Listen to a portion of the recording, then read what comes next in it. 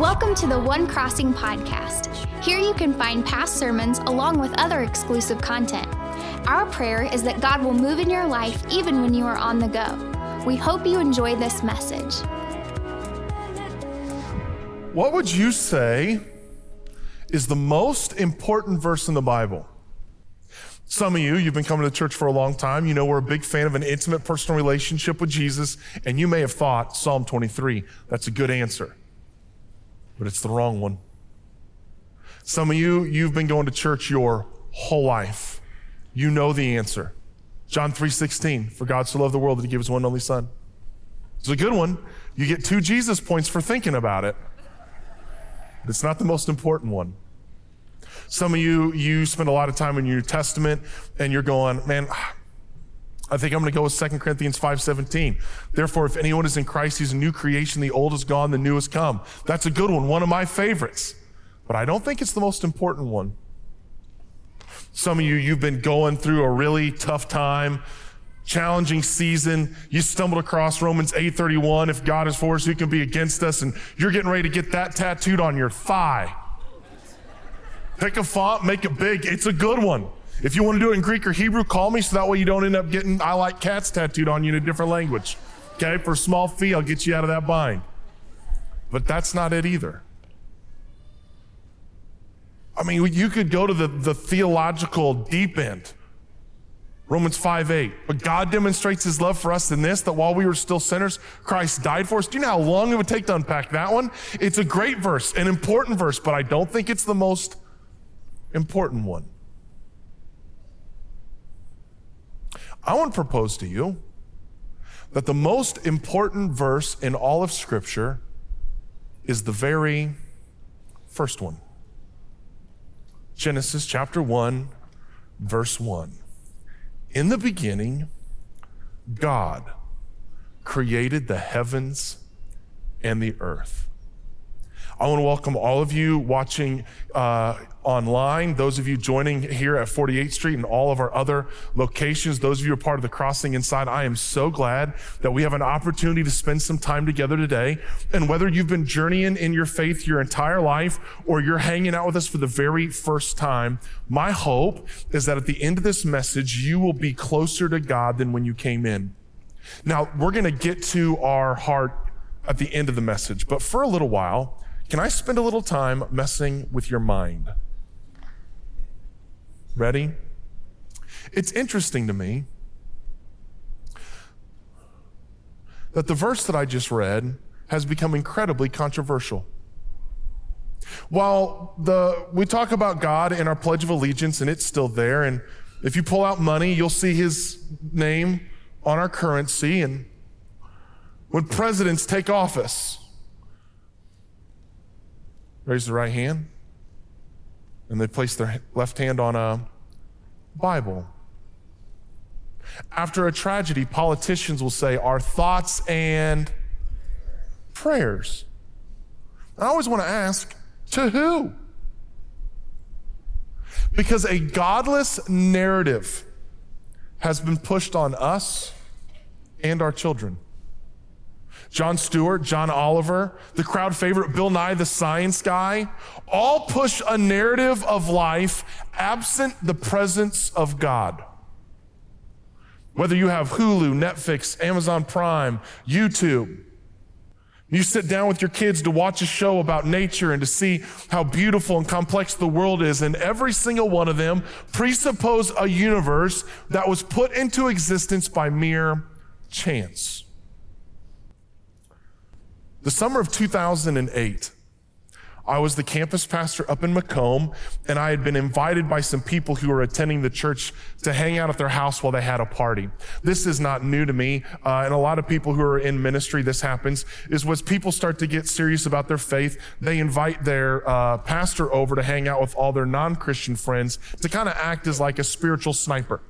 And, they may pre-fill the bathtub just in case there's some baptisms after they, hear my name, right? And so I'm there and I'm interacting with all the people that they've invited over to the house. And one of them is a professor from Western Illinois University. And we begin having a conversation and we're dialoguing. And in the middle of that conversation, He goes, so you mean to tell me that you believe in a talking snake?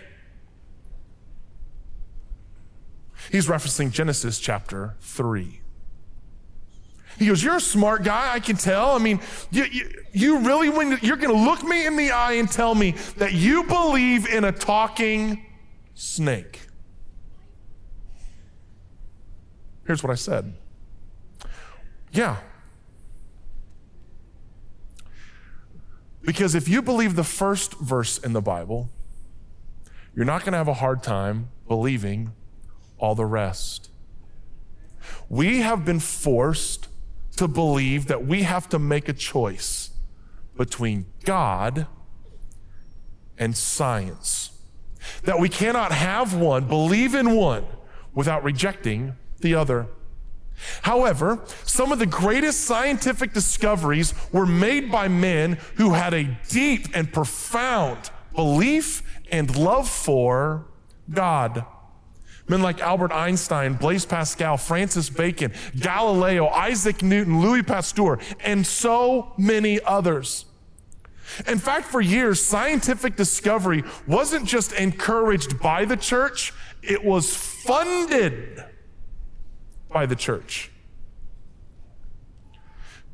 People who believed in God did not see science as the enemy to God, but as a way to understand him and know him better.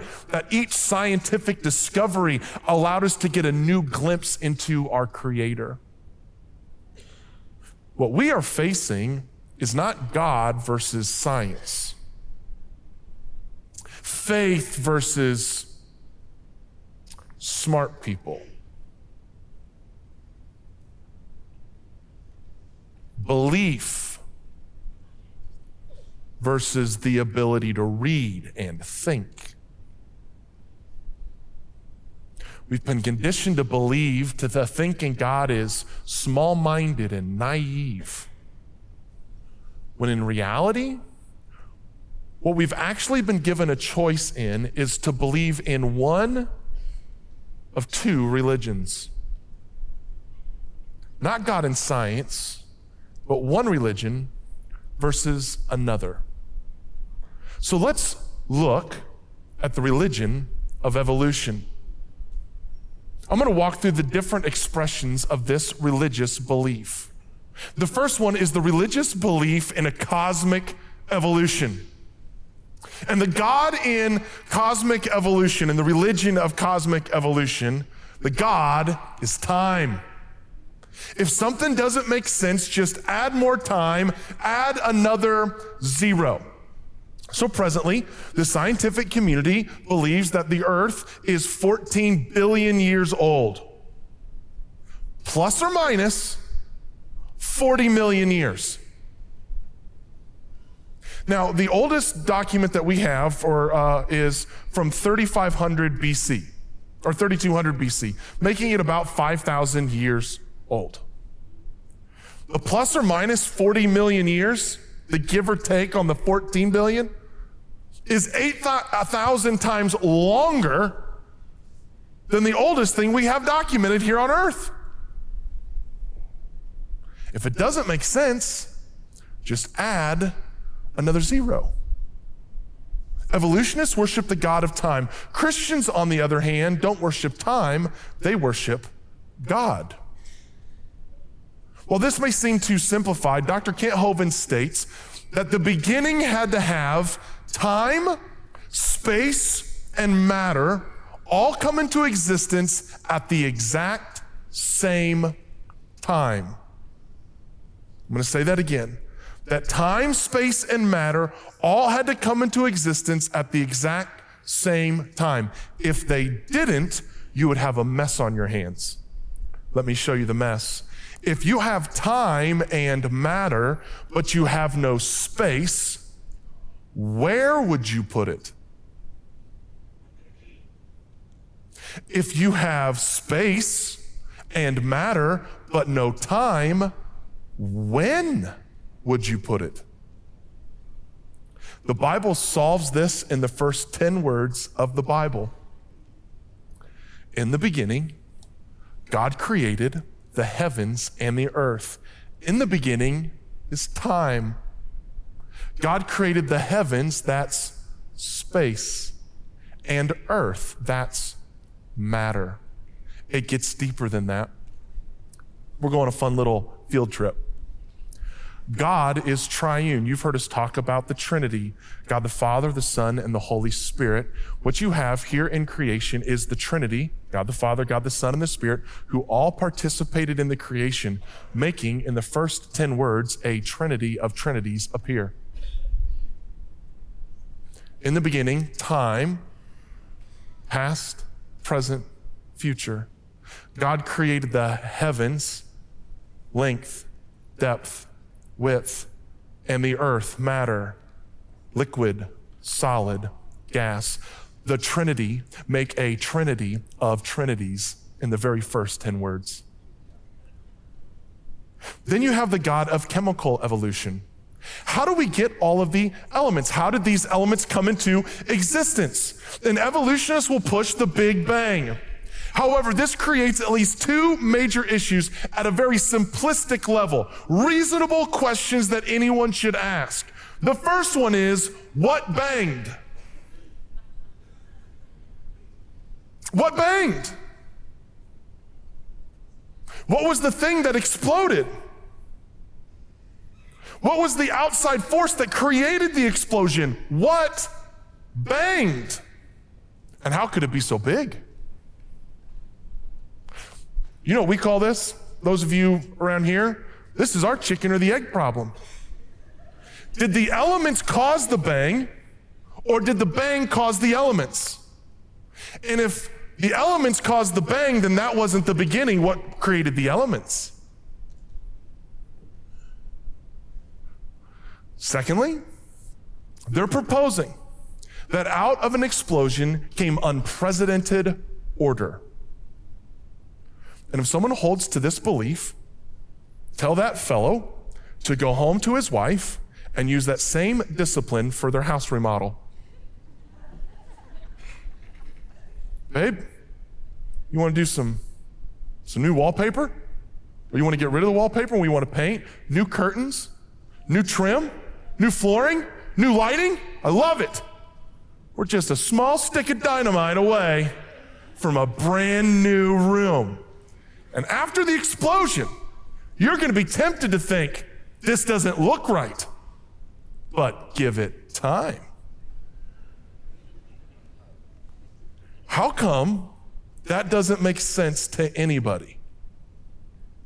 But that is our solution that's pushed on us as scientific evidence for our existence. Science even admits that this is a theory that cannot be proven. Then you have planetary evolution, the religion of planetary evolution. This is the origin and the alignment of the planets and stars. Now, Earth, as it orbits the sun, is at a tilt of 23 degrees. And it is rotating at 1,000 miles an hour. If it only rotated at 100 miles an hour, our day would be 10 times longer.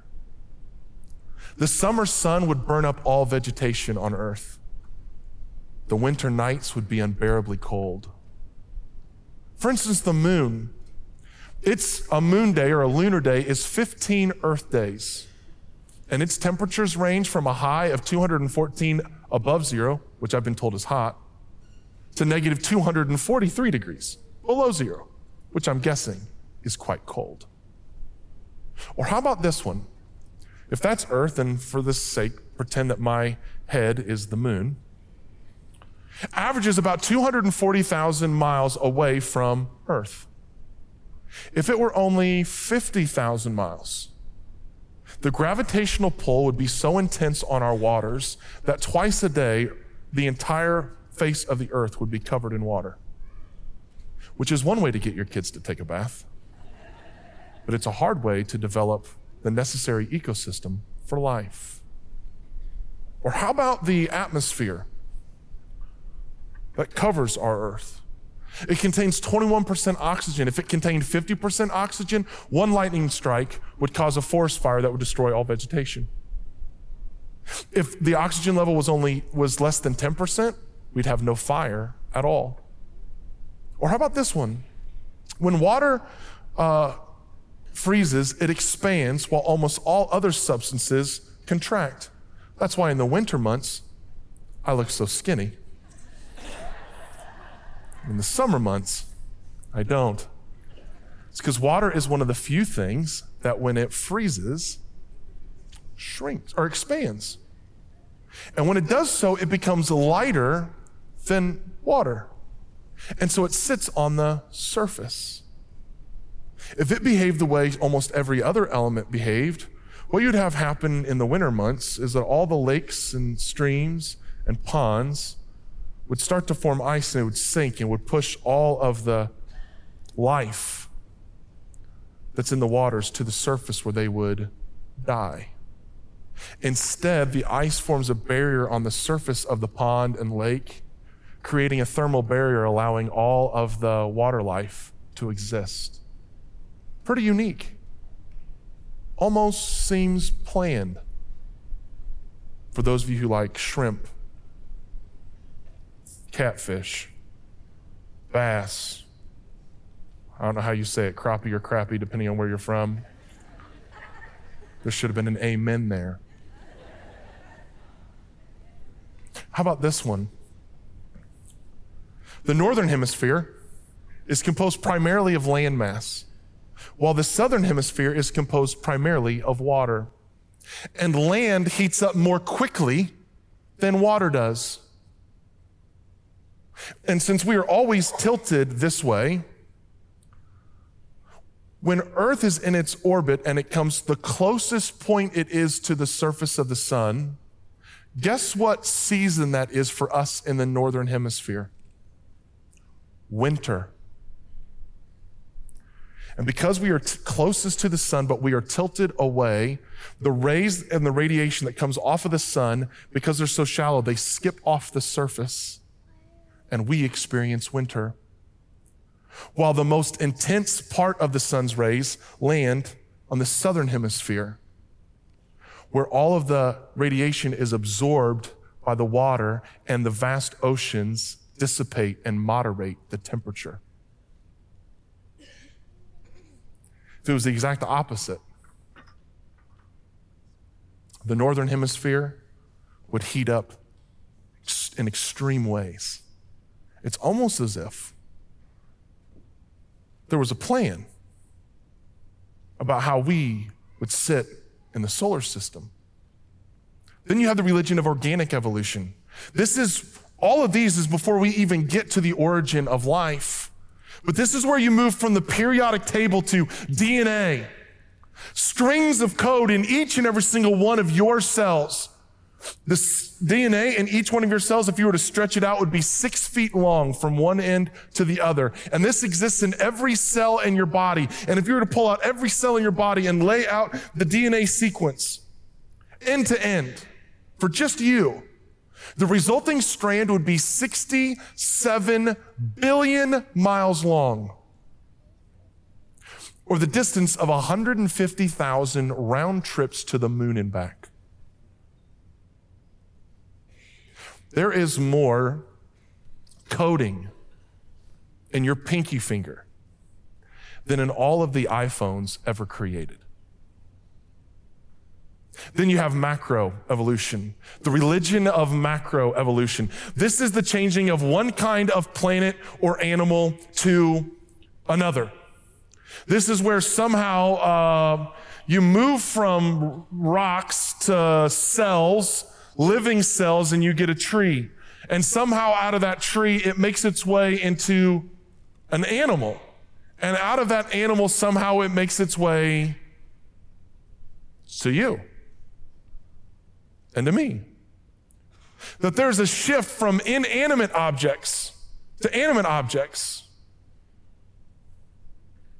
From the roses in your landscaping, it makes the shift to animals that can communicate with one another.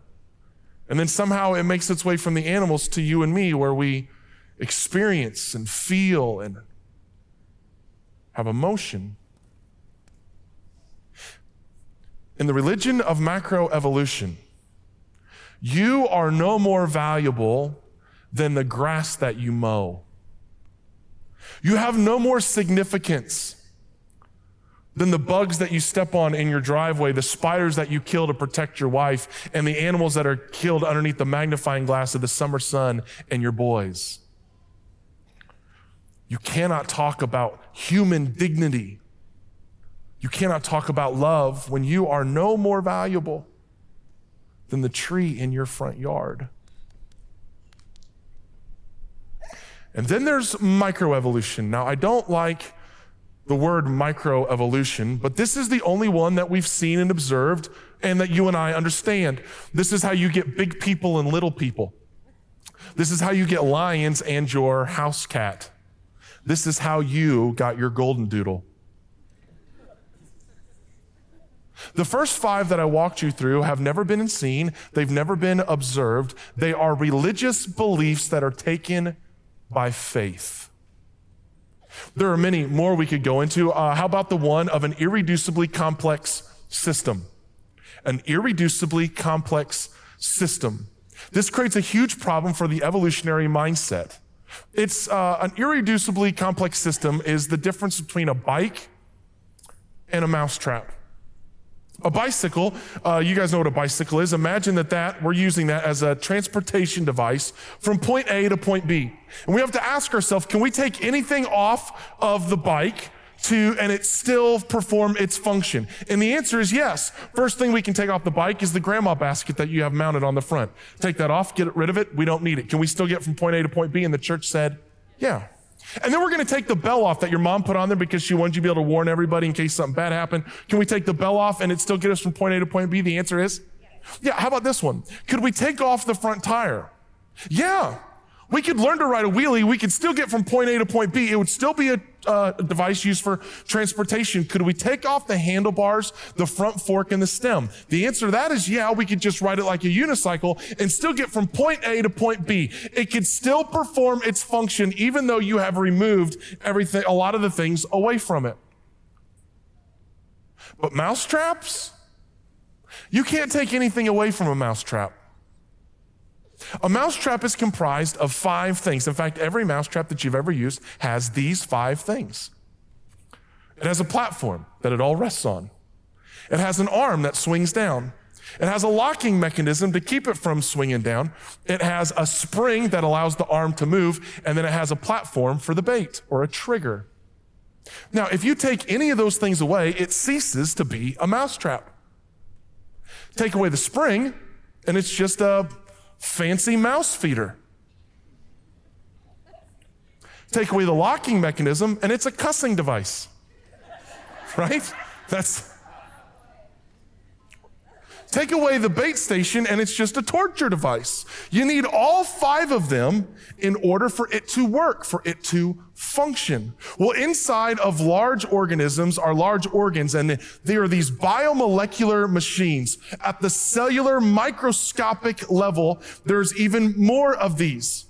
And each one of these cells contains organs and components as well. One of them inside of your body is called the flagellum. It's what moves the cells around in your body like an outdoor motor. For those of you who spent any time at the Lake of the Ozarks, this is the outboard motor that allows you to get around on the lake. Well, this one propels your cells all throughout the body, and it is comprised of 40 proteins, and there are 5 components: the filament, the hook, the rod, the stator, and the rotor. If you take any of these away, your cells don't move. You need all 5 of these to be in existence at the exact same time, fully formed, in order for you to have life.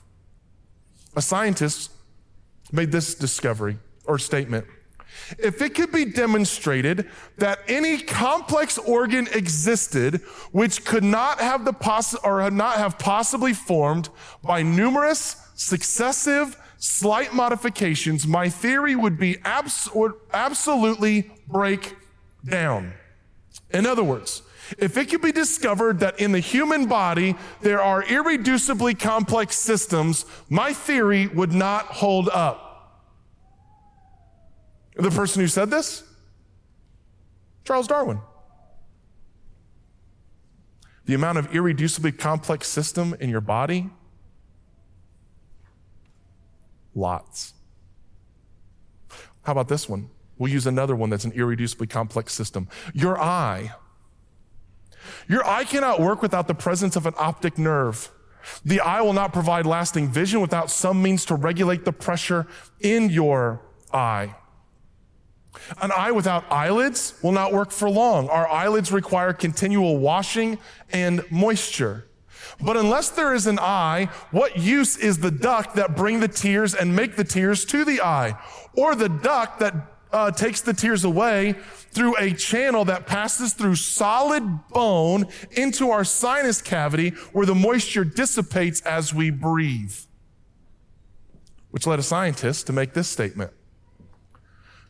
To suppose that the eye, with all of its inimitable contrivances or capable skills for adjusting the focus to different distances, for admitting different amounts of light, and for the correction of spherical and chromatic aberration, could have been formed by natural selection seems, I freely confess, absurd in the highest possible degree. This scientist, after studying the eye, came to the conclusion that there is no way that this could have evolved over time. The person who made that statement said so in his book, Origin of Species. Charles Darwin. I concluded my conversation with the guy on the back porch. It takes a great deal of faith to believe in evolution. And I just don't have that much faith.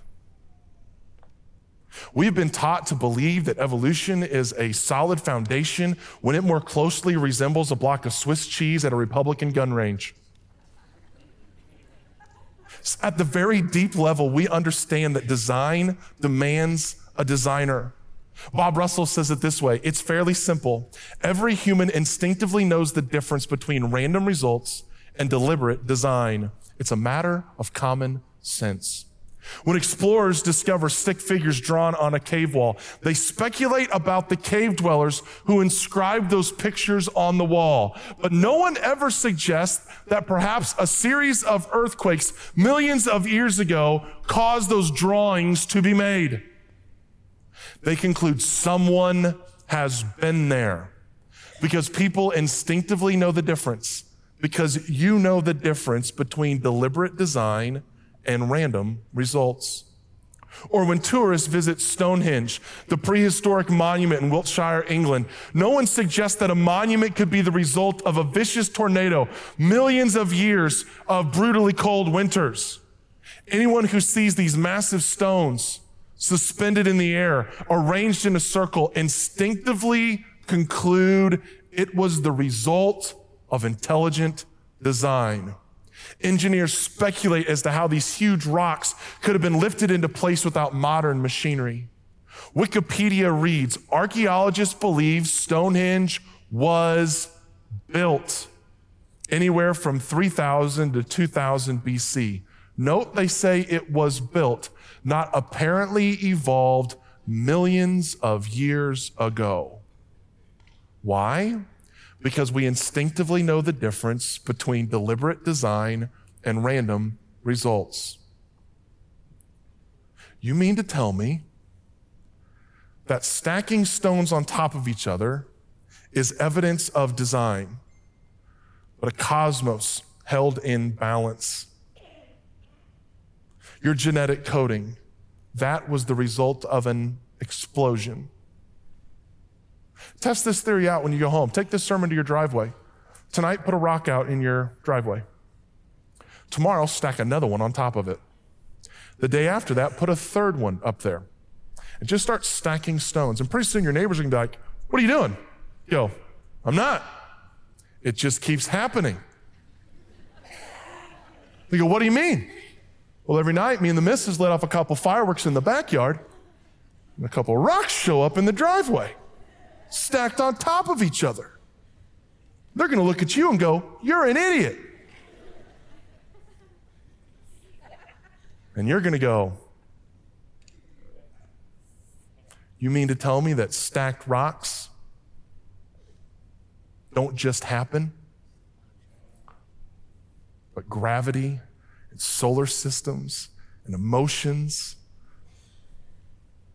and biomolecular machines, they do? Okay.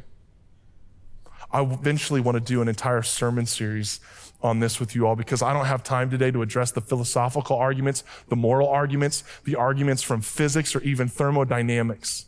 The bottom line is, and I need you to hear me say this, you are not crazy to believe that God created the world. I could tell you story after story of esteemed scientists and foremost thinkers who came to a belief in God through the process of scientific exploration. What that means is that you and I, we have a great big God. Look what it says in Isaiah chapter 40. Who has measured the waters in the hollow of his hand, or with the breadth of his hand marked off the heavens? Who has held the dust of the earth in a basket, or weighed the mountains on the scales and the hills in a balance? We serve a big God. If 1 foot were to represent 1,000,000 miles, and we were to go to a baseball stadium, and we were to put a basketball on home plate, that would be the sun. 93 feet from there would be another basketball, and that would be Earth. And 484 feet in deep center field would be a ping pong ball, and that would be Jupiter.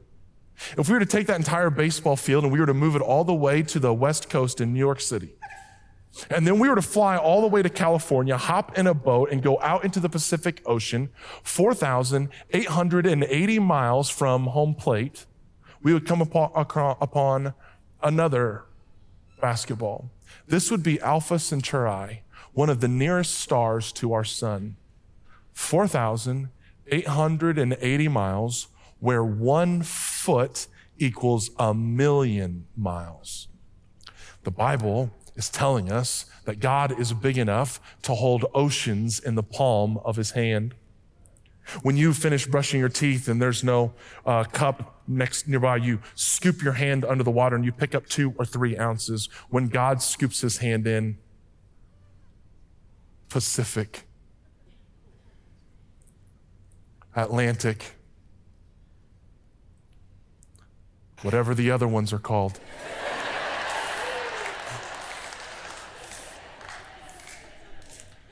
When he measures galaxies, he uses his hands. Do you know what we use to measure our hands? Horses. You go and you talk to somebody, you're like, well, that's a nice horse. I'm like, oh yeah, that's a 14-hand horse. What they're saying is that horse is 14 hands tall. They might say 16, they might say 18, but if they say 20, they're lying to you because there's only been about one of those. God measures galaxies the way you and I measure horses. That's how big your God is. But even though your God is big, he's not too big. Look what it says in Luke chapter 12. Are not 5 sparrows sold for 2 pennies?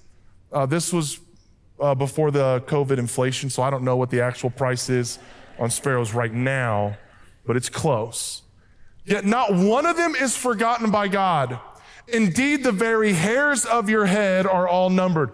Ladies, take a deep breath. He only keeps track of the hairs on your head. He doesn't know what you're doing through the winter where you stop shaving your legs. He just keeps track of the ones on your head. And fellas, he's keeping track and he's encouraging some of you to grow a beard because the hairs on your head are, well, they're diminishing if you don't do something about it.